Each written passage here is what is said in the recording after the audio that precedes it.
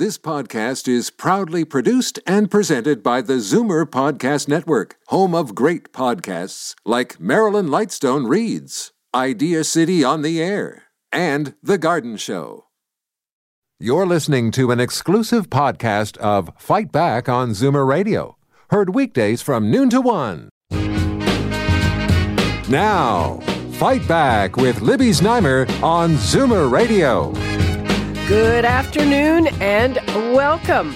Well, it's on. This afternoon, Doug Ford will visit the Lieutenant Governor to dissolve the legislature as the official election period begins.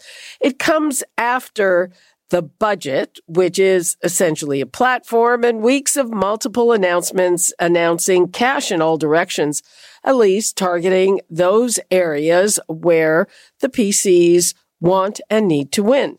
The opposition has also been busy making promises of their own. There are also developments in the Conservative leadership race and a massive leaked story south of the border, as you just heard in Jeremy's news, on the Supreme Court of the United States and Roe versus Wade. And so... And now, the Recovering Politicians Panel. I'd like to welcome Charles Sousa, the former Minister of Finance for Ontario and MPP for Mississauga South, Lisa Raitt, former Deputy Leader of the Conservative Party of Canada, and Howard Hampton, former Leader of the NDP. Hi, everyone. So good to be with you again. Yeah, nice to be here, everyone. I would like to start with an item which I'm assuming is personal for Lisa. Now, the only thing that CARP liked in the PC budget was this new refundable tax credit for caregiving expenses for home care, and they saw it as a good first step. Lisa, as somebody who has likely had to incur those expenses, how do you see it? I see it as a really good step, and I'm a proud member of CARP, actually, Libby, so I agree with them on this point for sure. The reason why I think it's good is it being a refundable tax credit is the absolute key, which means in some cases, folks don't actually make enough income so that it makes a matter. In this case, it does make a matter. It's recognizing that you're out of pocket. There's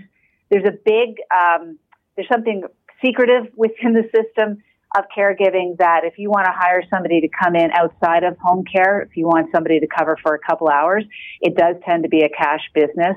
And having people have the incentive to be able to pay more than just under the table, I should say, I think is a very, very good thing to do, because that affords caregivers far more protection in employment and a far better place than having to work under the table.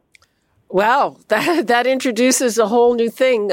Think about it's so expensive. I mean, it's a refundable credit of up to $1,500 for spending $6,000. I mean, we have one caller into the show whose family, I mean, obviously they're well off, and they have a relative with dementia who is in a home but needs also full-time care, which they pay for, and he said $200,000 a year. So, yeah. Charles, does this $1,500? I mean, for people who have to take this on, does that go anywhere to helping them?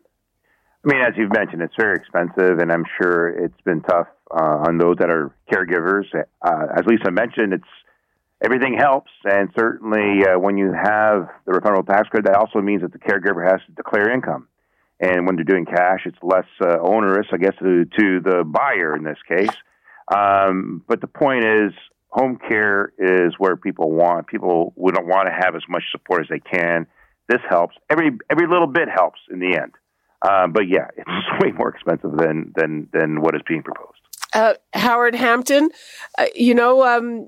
I've in talks with pollsters and stuff, that's one thing the PCs are offering, but it doesn't seem like healthcare is their focus aside from some infrastructure projects. How do you see the role of healthcare in their platform versus the opposition parties? I think people better read the fine print very, very carefully because, in effect, what's happening, when you factor in inflation, when you factor in the fact we have an aging population, when you factor in we have a growing population, in fact, there will be less money for health care overall. Now, the refundable tax credit may be popular with some folks, but when you are cutting, in effect, health care dollars overall, I think we're headed for trouble. I don't think it'll be very long before people see that trouble. Let's just go back a few months and think, and think about what we saw in long-term care. Literally, there were not enough staff in long-term care to look after people. So you had to bring in the military. Now, this is not going to change that.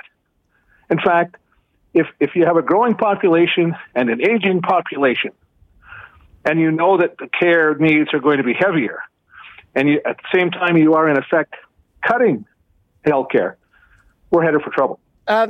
Charles, do you think the Conservatives, are they banking that people will forget what happened in long-term care? And just last week, we got these new demographic numbers on the rate of the aging of the population that a lot of people are saying, hey, this really should be a wake-up call. It doesn't look like the alarm went off. Yeah, it's interesting. There's a lot of opposition members who are frustrated and puzzled by the fact that there's been so much hardships endured in the recent years, especially during COVID-19. Doug Ford, really, he did fail on a number of achievements, legislative achievements that he was saying he would put forward, protecting citizens and shielding people and small business from the stress of economic stress and in some cases, their own lives. So it's a puzzlement, like why these basic areas of responsible leadership, like healthcare and education and the environment for that matter, that is being gutted, why would you want to vote for Ford? And this is an interesting question because he ran with no platform. Hey, no problem, right? He did that way. He doesn't have to respond. And now he has his budget out, and they're not debating it. They're going to say, hey, it's up to the people now to decide what to do best given what we've put forward. So the issue I find that's really interesting is, the left are branded as being wasteful. The NDP has published a huge 95-page platform, and they unveiled pharmacare, and they talked a lot about health care, but it's not persuasive. So what is it that motivates these voters? And I guess it's how they make you feel. And then Doug Ford is making you feel pretty good, notwithstanding the shortcomings that he's had over these past years. Lisa, how do you respond to that?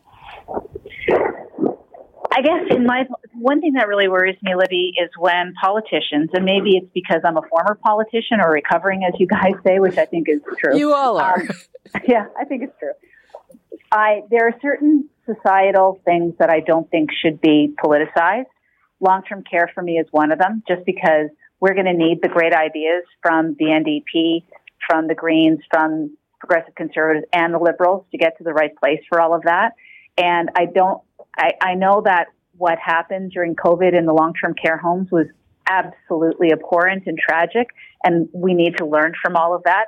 But if we're going to use it as a political club to beat other parties over the head, you're really doing a disservice to the people who depend, care, look forward to getting long-term care. And in terms of the tax credit, I just did a little bit of back-of-the-envelope math. So what the tax credit means is that you're essentially, if you use the entire $6,000, you're getting it extra for free 75 hours of care for your loved one. And you know what? Any caregiver will take that. 75 hours? I mean... what it comes down to. And that's, a respite. Once a week, you get an hour and a half. Talk to some families and see if they'd like to have that. I'm sure they would. But, my understanding is that it's usually, if you go through one of those services, it's about $25 an hour for a PSW. Yeah, I was using $20 an hour as the number when I did it on the kind of back of the envelope. So you spend $6,000, it's about 300 hours you're buying. 1,500 of that comes back to you. So you plow that back in to the hours that you can get, and you're getting another 75 hours as a result. And you would want that. A lot of people would really want that. Howard Hampton, the we just had Andrea Horwath on the show yesterday, and she was very passionate. The word is, though, that if she does not win this time, this will be her swan song. Is that what you think party members want? I have no idea, and I don't think anybody else has any idea either. In politics, your next stage of your political career is always determined by how you do in the next election. I mean, let's be clear about that. You could be Premier of Ontario one day, and the polls saying, "Oh, you're going to win the election," and then 5 weeks later, you lose the election and your history. David Peterson comes to mind. So, for those who want to predict and pronounce, you get better information from a taxi driver. Charles, do you agree this is her last kick at the can? Well, I like the analogy of the taxi driver. I was in London, England, and there was a taxi driver that told me very clearly that Brexit was going to happen. And I was convinced at that time, how can you guys allow that to be so? He's absolutely right. And predicting the outcome of these elections is always a challenge.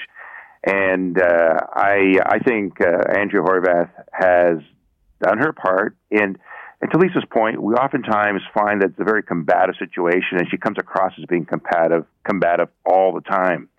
And I think people are tired of that initiative or that way of being. So it's tough on her. But I do believe that if she doesn't make it through this time around, or if she doesn't get opposition for that matter, I think this will be her last go-around. Lisa, how do you think Stephen Del Duca is doing? He promised to abolish for-profit long-term care, and yet just yesterday he's talking about a buck a ride, which is not quite as much fun as a buck a beer. Well, it depends on where you live. I mean, in Milton, Ontario, a buck a ride is a pretty big deal for folks who could be spending $500 or $750 a month in transportation costs in total.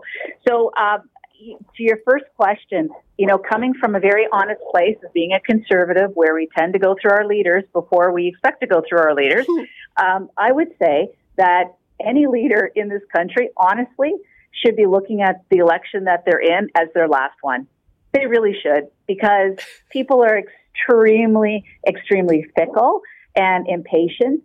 And if you take the example as we had in the Liberals, what they went through federally with Stéphane Dion and then Ignatieff and then finally into Trudeau, these things are a reality. And so any leader out there should be looking at this as their last go around and campaigning hard as a result.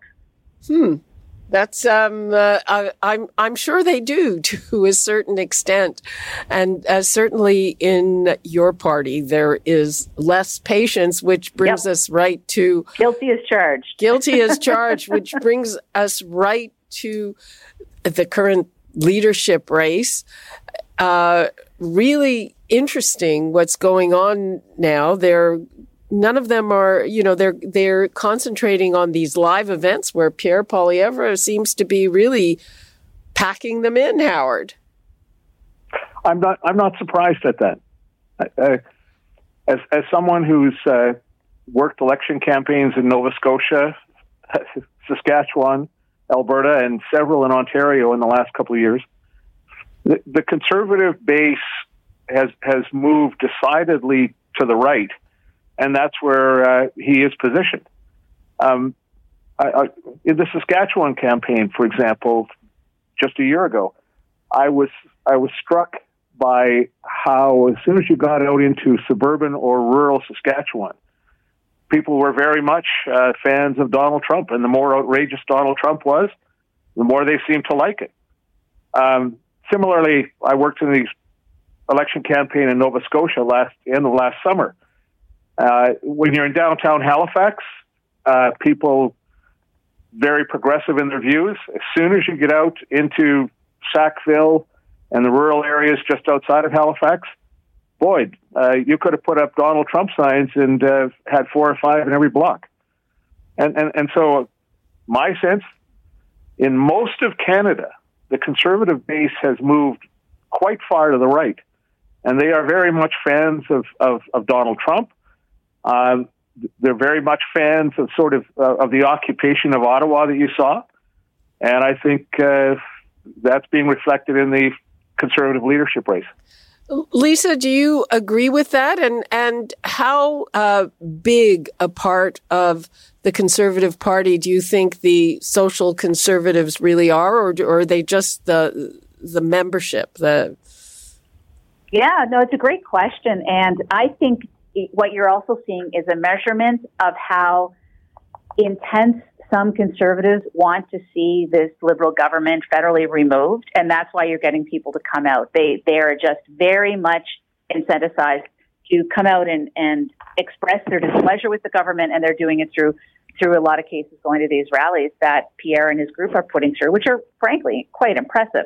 I would submit, though, that I wouldn't look at this as only social conservatives going to his rallies. It's mainly people who are disaffected and want change in the next general election, and they're seeing Pierre as the guy who is going to do the best against a Mr. Trudeau. But I would just remind everybody that it's not a given that Mr. Trudeau is going to be running in the next election, and as a result, I'm going to be voting in the general, so I'm going to be voting in the leadership race, and I'm going to be thinking about not who can beat Trudeau. I'm going to be thinking about who is going to win the hearts and votes of Canadians in general. I have to agree with you. I think that part of the Poilievre thing is also generational. And he's very smart, and he picks things that kind of resonate with people. Charles Sousa, the other end of the spectrum, Patrick Brown, he had a very interesting interview with Canadian Press where he said that he's focusing on ethnic groups where he has very big ties. And he says, hey, Tamils and Muslims and Sikhs have, to his words, been mistreated by the Conservative Party, and if he can sign them up, he can win. Is that realistic? I think Patrick Brown is trying to be more inclusive to possibly come up the middle in this challenge, in this race. Poilievre is being very effective. I mean, any political campaign is always a communications challenge. Every government has a communications challenge, and it's not necessarily a rational issue. It's sometimes disseminating information, and you need to touch people's emotions. And Pierre is a great communicator. People can identify with him. He comes across with big words, but he's not seen as being condescending. I mean, his big mantra is all about, he's big on freedom, where he, positions the left as being big on government. And Patrick, I think, recognizes that he's trying to take on both sides of that coin and say, you know what, I want to bring more people in. Everyone's part of Canada, because Patrick is looking, to Lisa's point, the bigger question: who's going to unite Canada afterwards? Like, we can touch upon some of the more right wing of the party, but will that transcend across Canada? And I think that's where Patrick is playing. He's trying to be a bit more to the middle, to the extent that he's trying to be inclusive with this. Well, I think that's where he naturally is. Howard, I've run into a fair number of people who I would say are most definitely not conservatives, and they say we're gonna buy memberships because we think we need a strong opposition, and they also repeat the truism. The one thing you always hear, you always read, is, he could win the leadership, but he's never going to win, the country. And I'm not sure about that. I mean, do you believe those things are true? Well, I go back to something Lisa said. Once you get outside of the major urban centers, the current prime minister is not very popular. When you think about working people who are now seeing the price of housing go through the roof, who, when they go to the grocery store, suffer what you would call shock at the prices, when you add those things up, there's a number of Canadians who are very worried about where we're going, what's happening. There's also a number of Canadians who see the current Prime Minister as basically looking after his friends, whether his friends are SNC-Lavalin or what used to be called We Charity, which I think we all reflect on now was Me Charity. This is a government that has the reputation of basically looking after its friends and forgetting about everybody else. And so there is a lot of anger out there. I mean, the people who occupied Ottawa, some of them may have been, copying insurrectionists from south of the border, but some were people who were genuinely upset, angry, depressed, frustrated at the loss of their jobs, loss of their income, loss of opportunity. And I think Lisa's right. I don't think the current Prime Minister will be running in the next federal election. I'll be very surprised if he is. I think he's already passed his best before date. Oh, he is. But again, trying to predict in these uncertain times. Yeah. And I think the next thing you have to throw into the works is when interest rates go through the roof and people start losing their homes because they can't pay their mortgages, and I think we're very close to that. Mm-hmm. That is going to add something else to the powder cake. So we are in very uncharted territory, and how all this works out. I'd be very careful about putting any bets. Yeah. But you know what, Howard? That was the boldest prediction I've heard from you, is that he's not going to be running. And I'll be very surprised if he is, because, as I say, having worked 3 or 4 elections in the last year and a half, it's something you hear on virtually every doorstep. There is a great deal of frustration and anger with the current federal government, and a perception that they're out of touch with most Canadians because they are looking after their friends only. And people are just sick of them. It's 3 is usually the limit.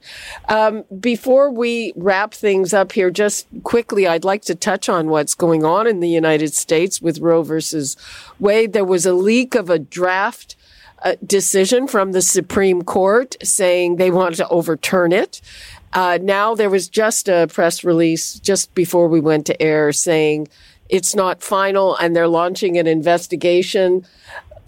Lisa, is there any danger of any kind of spillover from here? Is it going to energize the social conservative base of your party? No. It may give those who view politics through specifically that one single lens of abortion, that it may make them yearn for the United States, or it may make them say we should do that in Canada. But I just think it's a very low probability of something like that making it through the charter, making it through all the provinces. I just really find it unlikely. The only person who's going to be talking about it the most will be probably the Prime Minister, because he'll want to see whether or not it's a scare tactic for Conservative writ large. I think, though, if I could put my hat on looking at the states, I think this is really going to mess up the midterms for the Republicans, and we'll see what the impact will be. I mean, I don't know who leaked it, but I could equally see this being something that is being leaked for the purposes of making the Democrats look better for the midterms coming up. Very interesting theory. Charles, what do you think? Yeah, it is an interesting theory. I mean, the reaction has been pretty swift since the leak happened. And yesterday. It's interesting how I think it was a leader that was saying that the decision should never have been made by the courts. It should be a political decision. Oh. And that's scary. I mean, then you're going to have, there's an outcry already. There's going to be a lack of consistency, different states deciding how they want to proceed. It may create a lack of order. Lisa may be right on this one. It could be a very, very much a Democratic, the Democrats using it as a tactic to ensure and incite fear. But if it is real, it'll be a disorder in the U.S. Well, that was kind of the point of all those conservative Supreme Court nominations. I know. And that's I think what Lisa's trying to suggest. They're using that as a means by which to illustrate how now some of these court decisions and rights that have been entrenched will be overturned by the right, in this case, by the Republican appointees. Howard, any fallout here in your view? Oh, yes. My first 4 years at university were in the United States. I'm getting a raft of emails, not just from women that I went to university with, but from men as well, saying, this is to the barricades. There is a great disconnect, I find, between where most Americans are on this issue and where social conservatives are on this issue in the United States. And I think this is the one thing that may drive a lot of people who haven't voted in the United States to the polls. I think it does have the real potential to upset the sort of Republican aspirations in the Senate and in the House of Representatives.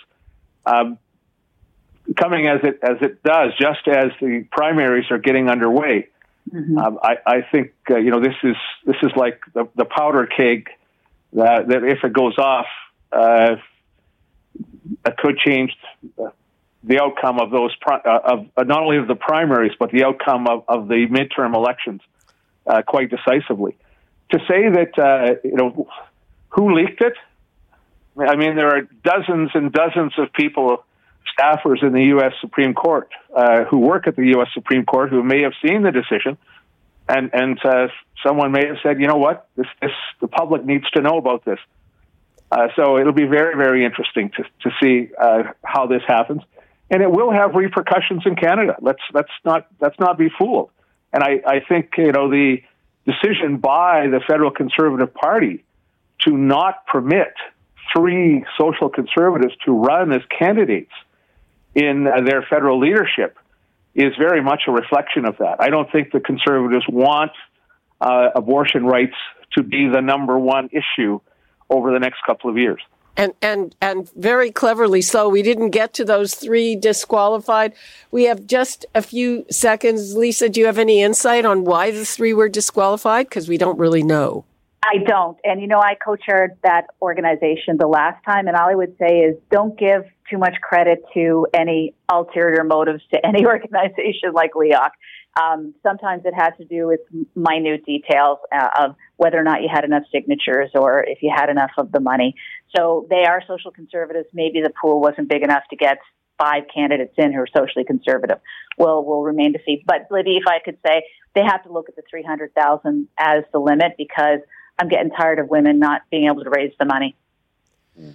We're going to take that up in future, but I agree with you. There was one woman that dropped out early because she didn't get the money, Leona Anna-Slave. But that's a very interesting point. Right now, we're out of time. Great conversation. Thank you so much, Howard Hampton, Lisa Raitt, and Charles Sousa. Thanks, Libby. Good talking to you guys. Good afternoon, everyone. Yep. Okay. We are going to thank you guys. We are going to take a break. And when we come back, there are some new, very interesting, somewhat troubling cancer statistics out. I'm going to want to hear from you in my audience. A lot of cancer screening and treatment was postponed because of COVID. So if you have any issues with that, please give us a shout, even though these particular numbers did not take COVID into account. So before we go to break, 416-360-0740, toll free 1-866-740-4740. We'll be right back with that. You're listening to an exclusive podcast of Fight Back on Zoomer Radio. Heard weekdays from noon to 1. Fight Back with Libby Znaimer on Zoomer Radio. Welcome back.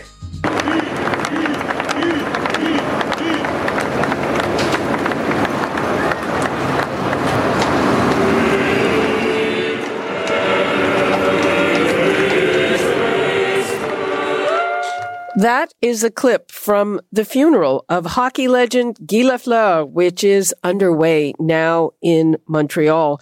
And he was one of 85,100 Canadians who are expected to die of cancer this year. Like the largest percentage of them, he died of lung cancer, which continues to be the largest cause of death from cancer, followed by colorectal, pancreatic and breast cancers.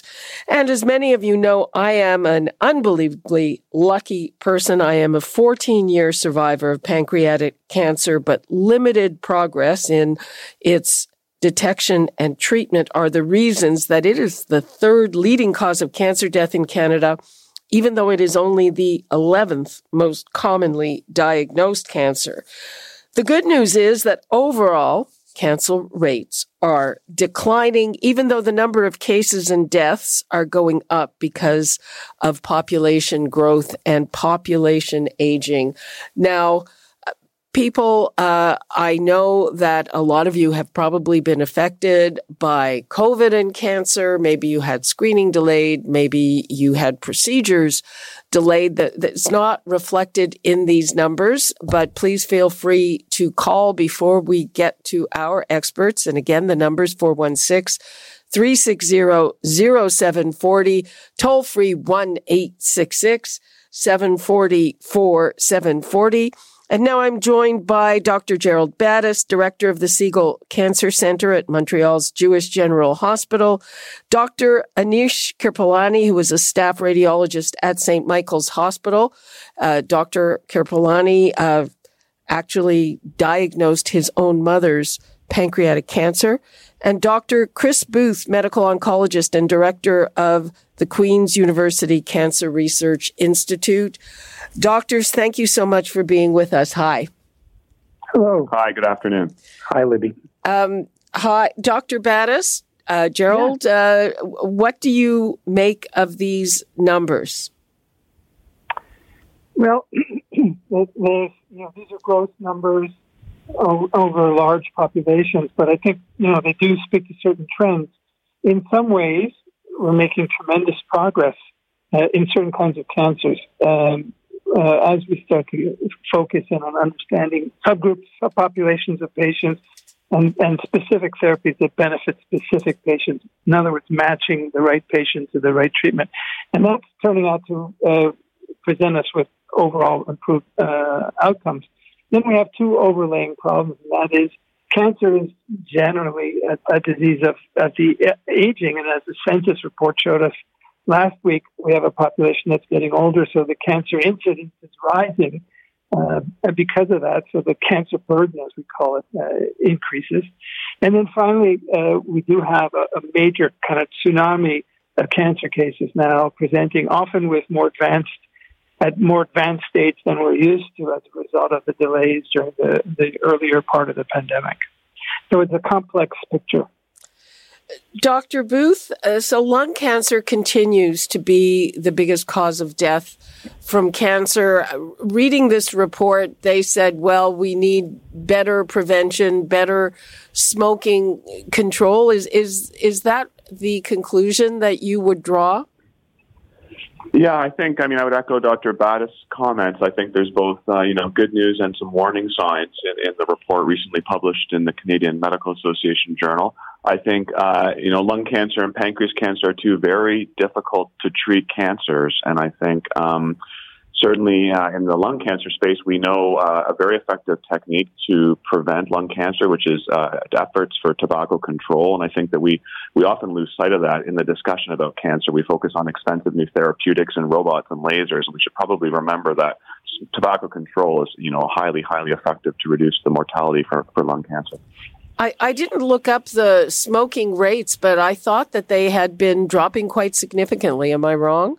No, they have. I think, though, that we perhaps maybe become complacent. They're much lower than they used to be, and I think that's why we're seeing lung cancer incidence mortality trends improving. But I think that we can continue in 2022 to push harder to try to drive tobacco utilization rates even lower. Dr. Kirpalani, of course, we know each other. We serve together on a board of Pancreatic Cancer Canada. And what do you think? It sort of seems to be the same story year after year, where there just isn't a lot of progress, and even as it's gone up from the fourth largest killer of cancer to the third. Yeah, hi, Libby. Nice to speak to you again. Nice to talk to you. You're right. I mean, I think the the message here is, though incidence rates may be going down of cancer, the burden is going up. And as we know, cancer, we use the word cancer, but cancers are not all the same. This is a very, heterogeneous different group of diseases. And pancreas cancer is a great example. It is an outlier in terms of the improvement in mortality over decades. As some of the graphs from the CMAJ article show, the mortality levels have been fairly flat, although there is a lot of hope and recent improvement in therapies. And as you say, it's gone up to being the third largest cause of death in Canada, higher than breast cancer and higher than prostate cancer, despite it being a slightly less common incidence. It deserves tons of attention. There is progress. We need to talk about pancreas cancer and other forms of cancer that really have lagged behind in terms of their improvements. They need more funding, and really, I think one of the messages that comes across here is we need to focus on new areas of partnership and innovation in trying to solve some of these very burdensome problems. And the problem manifests in my day-to-day work as a radiologist with the impact on imaging of these patients with cancers. They need imaging, and we have access issues and problems in trying to get these patients through our healthcare system now in this pandemic or post-pandemic world that we're having to face. Dr. Battist, one thing these stats don't have are data from Quebec, but and they don't include what happened in COVID. But are you already seeing people with more advanced cancers because they missed their screening or they missed their imaging or they missed early treatment? We were building modeling curves like a year ago that were predicting an increased mortality a couple of years out as a result of the delays in screening and surgery and the initiation of systemic therapy. We already started to feel it. And what we considered, what we would see in the future became obvious during last summer, as a matter of fact, where people were just anecdotally describing to each other cases from leukemia to breast cancer to pancreas cancer, cases that were much more advanced than we were used to. And the models all predict that in order to deal with this, in order to mitigate this increased mortality, we'd have to increase our capacity by 30%, which is really impossible. Not because on the face of it, it's impossible, but COVID has definitely shown us that our healthcare system has limited capacity. So in order to really deal with it, we have to innovate. The same way that innovation in science has helped us through the pandemic, I think we have to move to innovation, more clinical trials, more support for research that's going to take us in new directions. We need to bring things like next generation sequencing, genomic sequencing to the patient to help guide us with therapeutics and add to that other kinds of profiling, so that by the time my colleague is able to squeeze a patient in to do the imaging and diagnosis of pancreas cancer, that's really actually the story's largely written for that patient.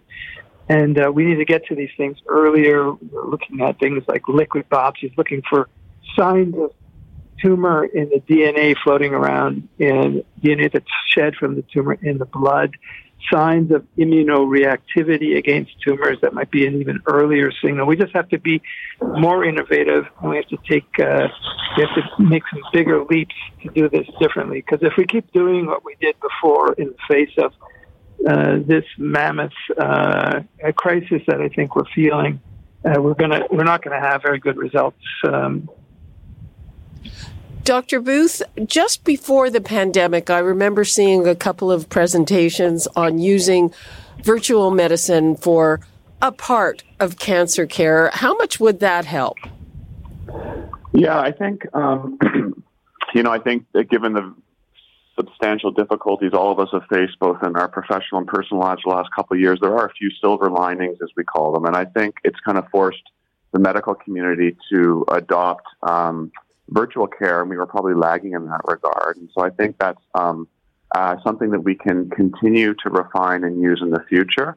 I think there's no question that there's a role to be played for virtual care, and I think that going forward, there's certainly patients in my clinical practice that, regardless of the COVID pandemic, would probably be best served by having virtual care. I think the difficulty is going to be to find out what's the right balance, which patients are best served by virtual care, and in what circumstances would a patient prefer to be in person versus done virtually. And so I think that's going to take some discussions and research and learning from patients themselves in the coming months and years.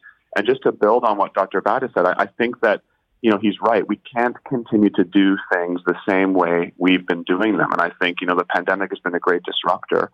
And I think it gives us an opportunity to conceptualize how should we approach cancer in this new world. And I think that while we will need innovation with high-tech science and novel therapeutics and assays and diagnostics, I also think we need to think about how we actually deliver models of care. And so I think we need to study, what's the most efficient and safest way to give cancer care? How can we deliver it more effectively, closer to home for patients? How can we reduce the many barriers to equitable access, the disparities in care that we see across Canada and globally? So I think there's some really big picture system level questions that we need to address in the coming months and years. Okay, we've got to take a break. We will be back with more on this very important subject. And people, we would like to hear from you if you've been affected by delays in cancer screening or treatment because of the pandemic or otherwise. The numbers to call, 416-360-0740, toll free 1-866-740-4740. And we will be back with our 3 oncologists when we come back. You're listening to an exclusive podcast of Fight Back on Zoomer Radio. Heard weekdays from noon to 1. Fight Back with Libby Znaimer on Zoomer Radio.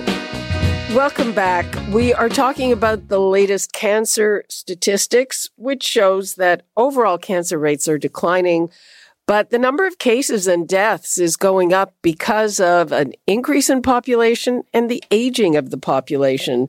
We also know that lung cancer continues to be the largest cause of death from cancer, and pancreatic cancer has had very little progress. And that's why it is the 3rd leading cause, even though it is not among the very most common types of the disease. We also heard from Dr. Battis in Montreal, who thinks that they'd have to staff up or increase by 30% in order to catch up to what was lost in COVID. So my next question is to Dr. Karpelani. You're here. We're in an election campaign, and we have some politicians saying, hey, we're going to build more infrastructure, more operating rooms. That's what we need to catch up. We have others saying, hey, you can't staff that without nurses. We're going to hire X numbers of more nurses. So from your point of view, what is it that we could be promised that would go the furthest to fixing this? Yeah, it's a great question. I think that there certainly is. There is a need for infrastructure across the healthcare system to help with cancer patients. ORs is certainly part of that. MRI and CT funding and infrastructure is another huge part of that. And there are many other aspects of it. And some of this we have to look at our overburdened hospitals and look at what can be done outside of hospitals in facilities that can complement the care that we receive in hospitals and do that within our healthcare system. Speaking here for Ontario, at least. The other thing I would say is that the nursing situation, of course, is dire, and in general, the morale of healthcare workers is low, and we need to improve that. We need more people. But one forgotten group is the imaging technologist, and I think that that sonographers and MRI technologists, CT technologists, X-ray technologists that do so much work in our healthcare system in imaging, we are seeing a massive shortage, in that group as well. So it's nurses, it's technologists, and improving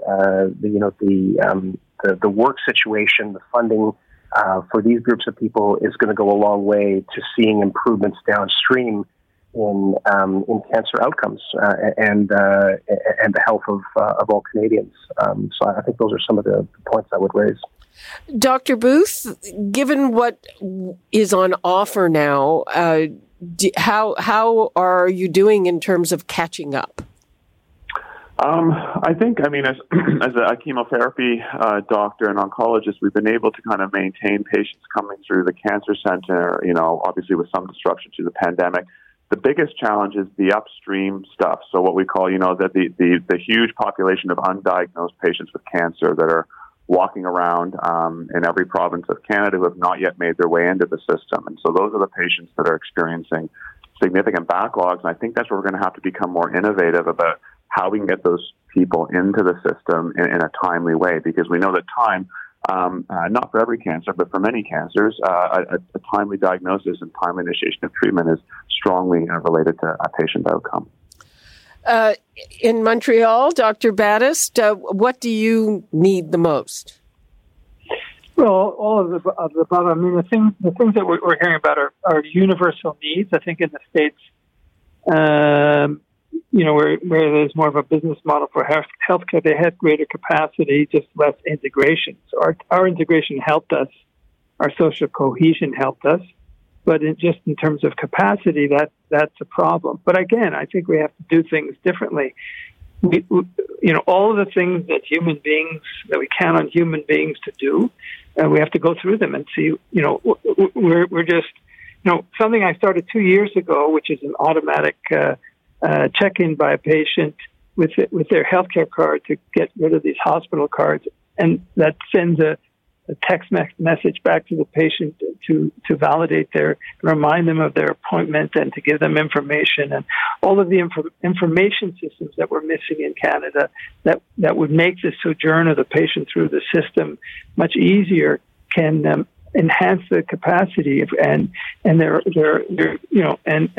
voice activated transcriptions of radiology reports and being able to order online reports and get them back efficiently. There are efficiencies in the system that we went to during the pandemic in moments of tremendous pressure. And as someone said about 2 years ago, early in the pandemic, and he was talking about these silver linings, things that the bureaucracy that we were cutting through, and creative ideas that we were coming up with to make to enhance efficiencies. He said he hopes that the last symptom of COVID is not amnesia, that we don't forget the lessons learned.